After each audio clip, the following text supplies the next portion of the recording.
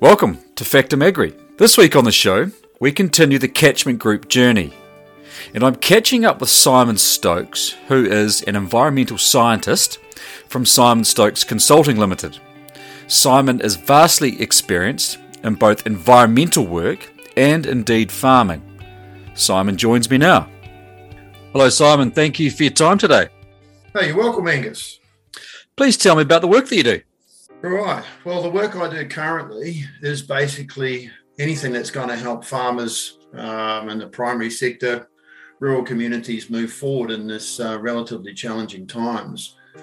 I kind of find it hard to pinpoint primarily what I do because a lot of it's advice, but it's advice based on a lot of experience and scientific background with regards to natural resource management and probably more specifically the areas around land management and how to implement work on farm. But, you know, Angus, as you move through your career, which has been fairly 27 years now, with a big chunk of it in regional councils, you move through your career and you grow into different skill sets and stuff. So I kind of think I'm a bit of a mixture of an advisor, manager, confidence broker, and someone with a bit of experience. But I really have turned towards really wanting to work at the coalface more and more with catchment groups and farmers individually or collectively, because I think that's where real change can occur. I've been a bit frustrated over the last few years with regards to the roles that you can have, but you just don't seem to make the progress that you'd like, which needs to occur, and the farmers are hungry for it. So, yeah, that's it really in a nutshell. Bit of a mixed bag, but that's what I do. Fantastic. And look, today we are talking about catchment groups. What does a catchment group mean to you?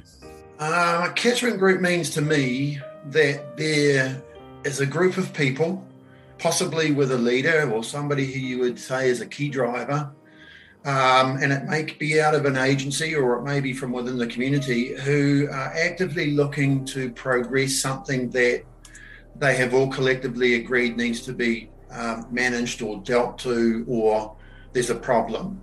And in a sense, I think from that definition, I haven't come across a catchment group yet, Angus, community group, whatever you want to call it, that hasn't been enthusiastic about what they're doing. And I think that's what I really enjoy about catchment groups. They've got into a space where they can feel like they've got some ownership over what they're doing and what they're trying to do to solve something. And that's often what brings them together. And so I think catchment groups are an understated, underestimated, powerful future for particularly, I suppose, our rural communities and our rural societies. But it shouldn't be seen as being not just rural either, because you've got that rural, peri-urban, urban interface as well. And the more that we connect around that, the better, as you will know. Catchment groups, in some ways, I think are also something you can't kind of pinpoint and define. If you even take the word catchment group or catchment, like we defined catchment as approach in New Zealand just after the 1941 Soil and Water Conservation Act, where we took a lot of learnings from America and how they were dealing with their landscape and brought it to New Zealand. And catchments has been very much a part of our rural landscape, and a lot of farmers with a bit of age would know about catchment boards and river authorities. So the word catchment's been around a very long time, and it's kind of been focused on the issues that have been in a catchment, defined really by the hydrological nature of a catchment, to achieve change and to improve essentially throughout the years a lot of soil conservation work and river control work. And it's kind of modernised itself in the 90s and the 2000s, and a lot of that was to do with New Zealand Landcare Trust, who were just brilliant with some of the early pioneering facilitators back in the day, Don Ross and Gretchen Robertson and Barbara Stewart, Janet Gregory. They really laid the platform for I suppose, a rebirthing of what a catchment group could look like with a more community emphasis as opposed to being agency driven. And I think today, again, if you ask me what one will be defined as tomorrow and what it'll look like, I think it'll change. Yeah. But there's some key fundamentals that really I think we've learnt need to exist to then essentially be flexible to that change and adaptive. So, yeah, I think they are the way of the future. I think they'll revitalise communities. I think they'll bring back the community hall. And I think that they will actually allow for a lot of what the government is driving towards with the legislation to actually occur in a way where it is owned by and the responsibility of the change required is set within that community.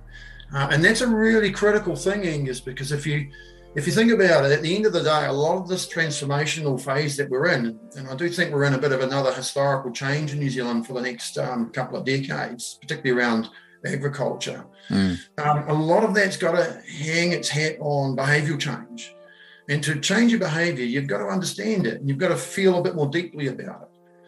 And if you add into that mix this growing momentum and actually really real responsibility to deliver to the Treaty of Waitangi as well, there's actually a really awesome concept of moving forward from a much more deeper Indigenous perspective, which I think, again, will just add more weighting to catchment community groups actually really achieving essentially what the government's looking for, but within their own way. You can't have legislation, Angus, basically going out there like the freshwater legislation and asking for a values-driven process with objectives and not expect people to bring their own values to the table.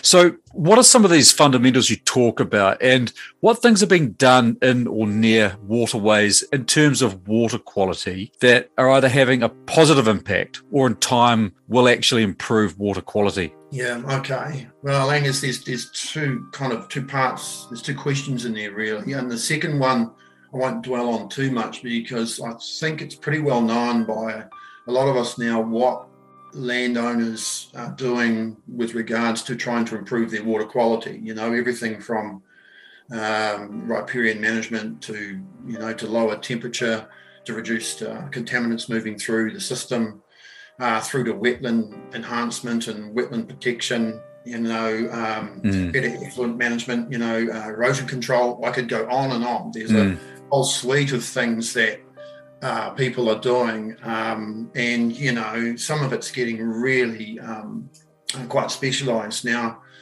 such as the work that I've been doing down in Southland with the physiographics approach to understanding the movement of water through the system into groundwater. So there is a lot going on in that space.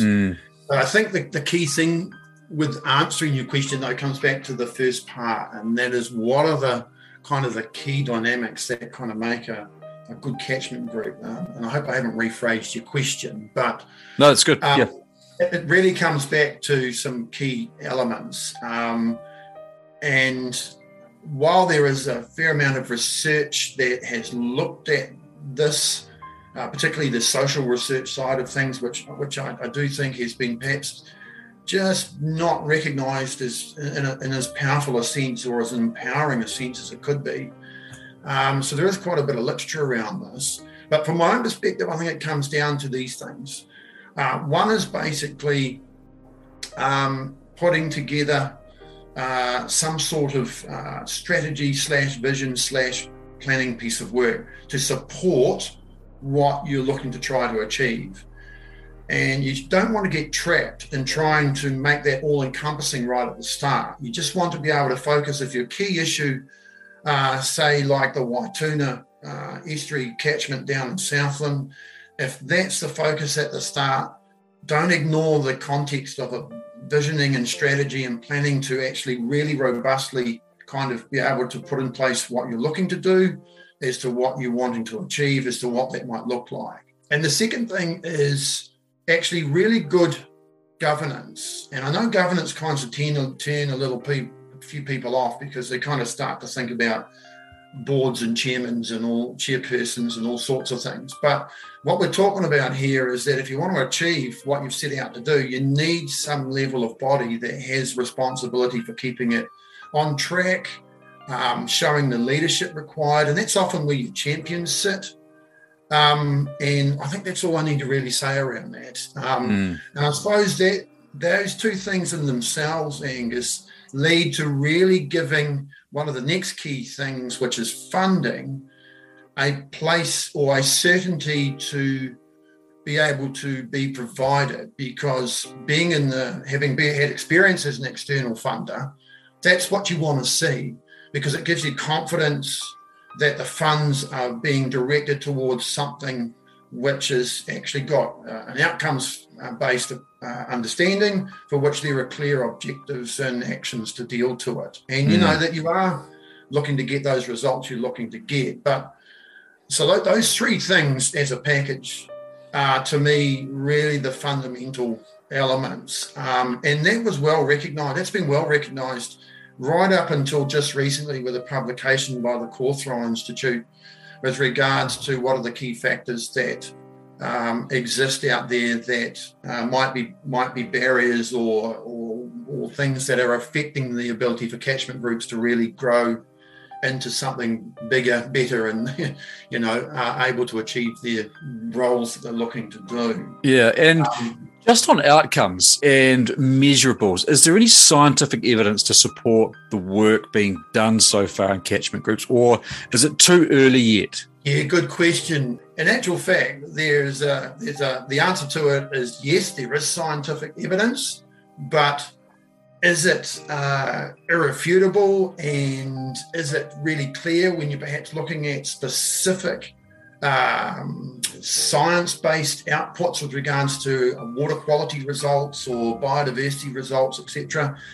It's not quite as clear. And even a lot of the research over the last 20 years hasn't really drilled in to nail down just that, I suppose, the effectiveness of these community groups, catchment groups related to that. But having said that, I think you can overdo the thinking around whether that's a nail in a coffin. I don't think that at all, because I think Angus, community group, catchment group work is going to provide a whole range of results depending on what the objectives are and depending on who's doing the monitoring, et cetera, et cetera. And at the end of the day, if you looked around New Zealand at the many groups that exist for a whole range of reasons, I bet you that they could supply a range of data and results that would give you confidence that they're moving in the right direction. Is it the direction that science might have wanted, or is it going quick enough? I think that's a question far too early to ask, and I think it's actually a question that can be a barrier. Because if you put yourself into your own perspective, wherever you are, and you've got a community that's come together around a particular issue that's moved into a wider catchment suite of issues, and it's based on their values, it's also incorporated concepts within Te Ao Māori, etc., you're going to then potentially see a real change as to what is the actual outcome you're looking for. And so should science be the actual thing that defines what success likes? I'm not so sure. I think there's a part to play, for sure. And when we need science to inform us with potential targets and ways of seeing if we are addressing things, but I don't think it should consume the space to the degree that potentially it is at the moment. And I also think, Angus, that the science of social research and the science, and dare I say the non-science of our understanding our own well-being, is perhaps something that we need to still learn a lot about. And that's a really important subject at the moment. I take your point there, and I tend to agree. And of course, beyond the science and water quality, catchment groups increase biodiversity and they feed into the overall environmental management of the land. You touched on this earlier, and I share this sentiment that I believe they hold the key to strengthen rural communities and indeed foster well-being within our farming communities. You look, I'd shout you a beer on making that comment, because you're so right. Fundamentally, and I take this from experience, whether the catchment group or community group has been mashed together from a regional council perspective or Te Papa Atawhai, or it's been pulled together by a group of keen farmers.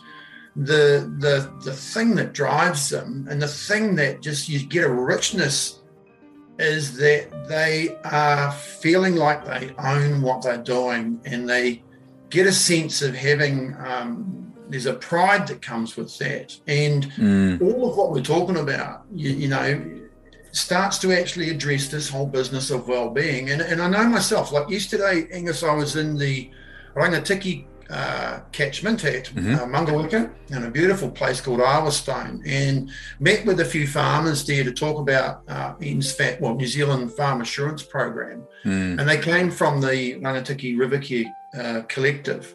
And look, they stayed the day.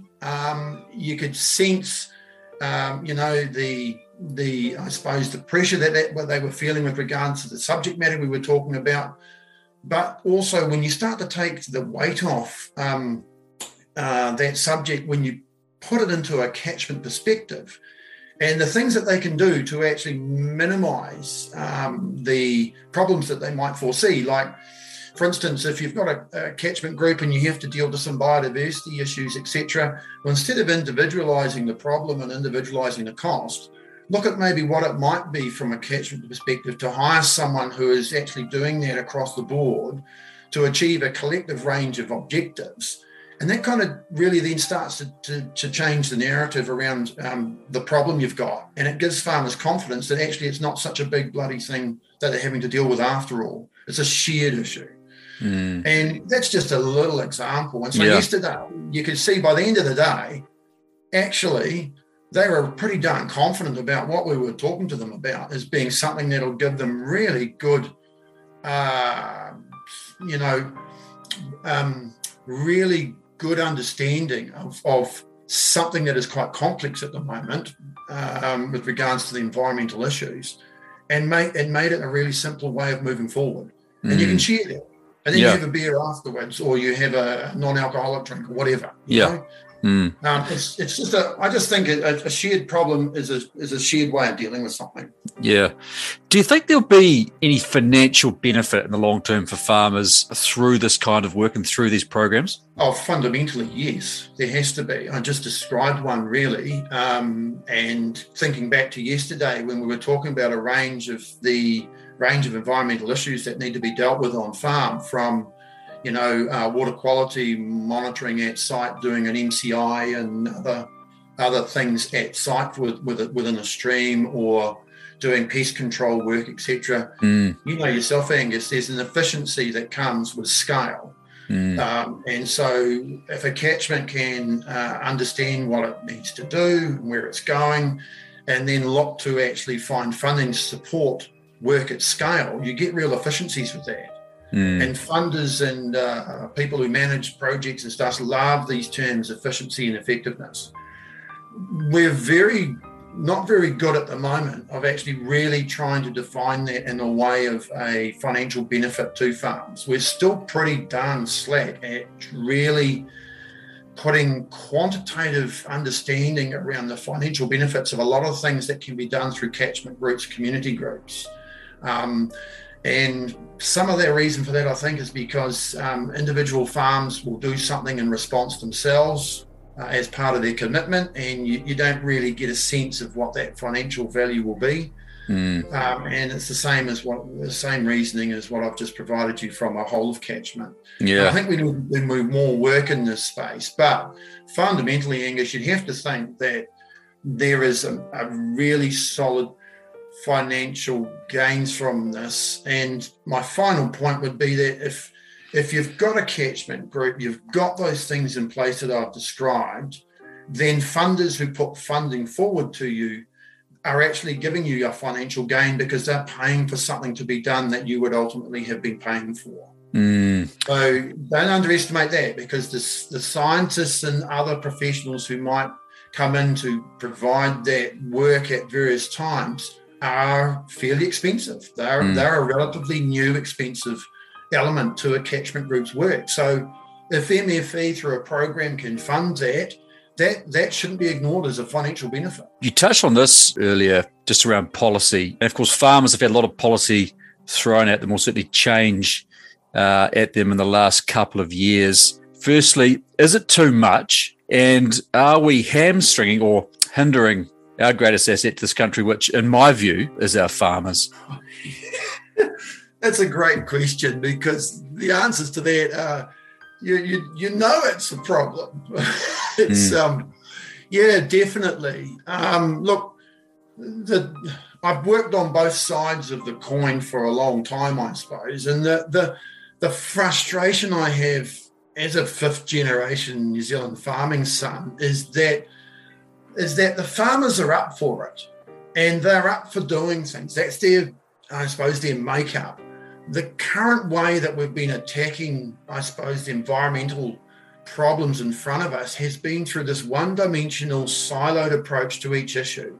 And I've been around long enough to have moved from one issue to another over, the last 20 years. And all of the way through, when I've been on farm, because of my own way of, I suppose, understanding things, you know how complex it is. And you've got to run it through that complexity to actually then get it to make sense for the farmer, the farm business, the farm team, and the professionals around him. And so at the moment, we've been asked to do freshwater plans, right? Now we've been asked to do climate change plans. Probably there'll be a need for biodiversity plans. At the end of the day, Angus, all of those things come back to actually one solid understanding of your property from its natural resource space as to what you're looking to do from your own goals and business perspectives, which then actually taps into each one of those, but from a multitude of points. But you don't need to come at it from a siloed perspective.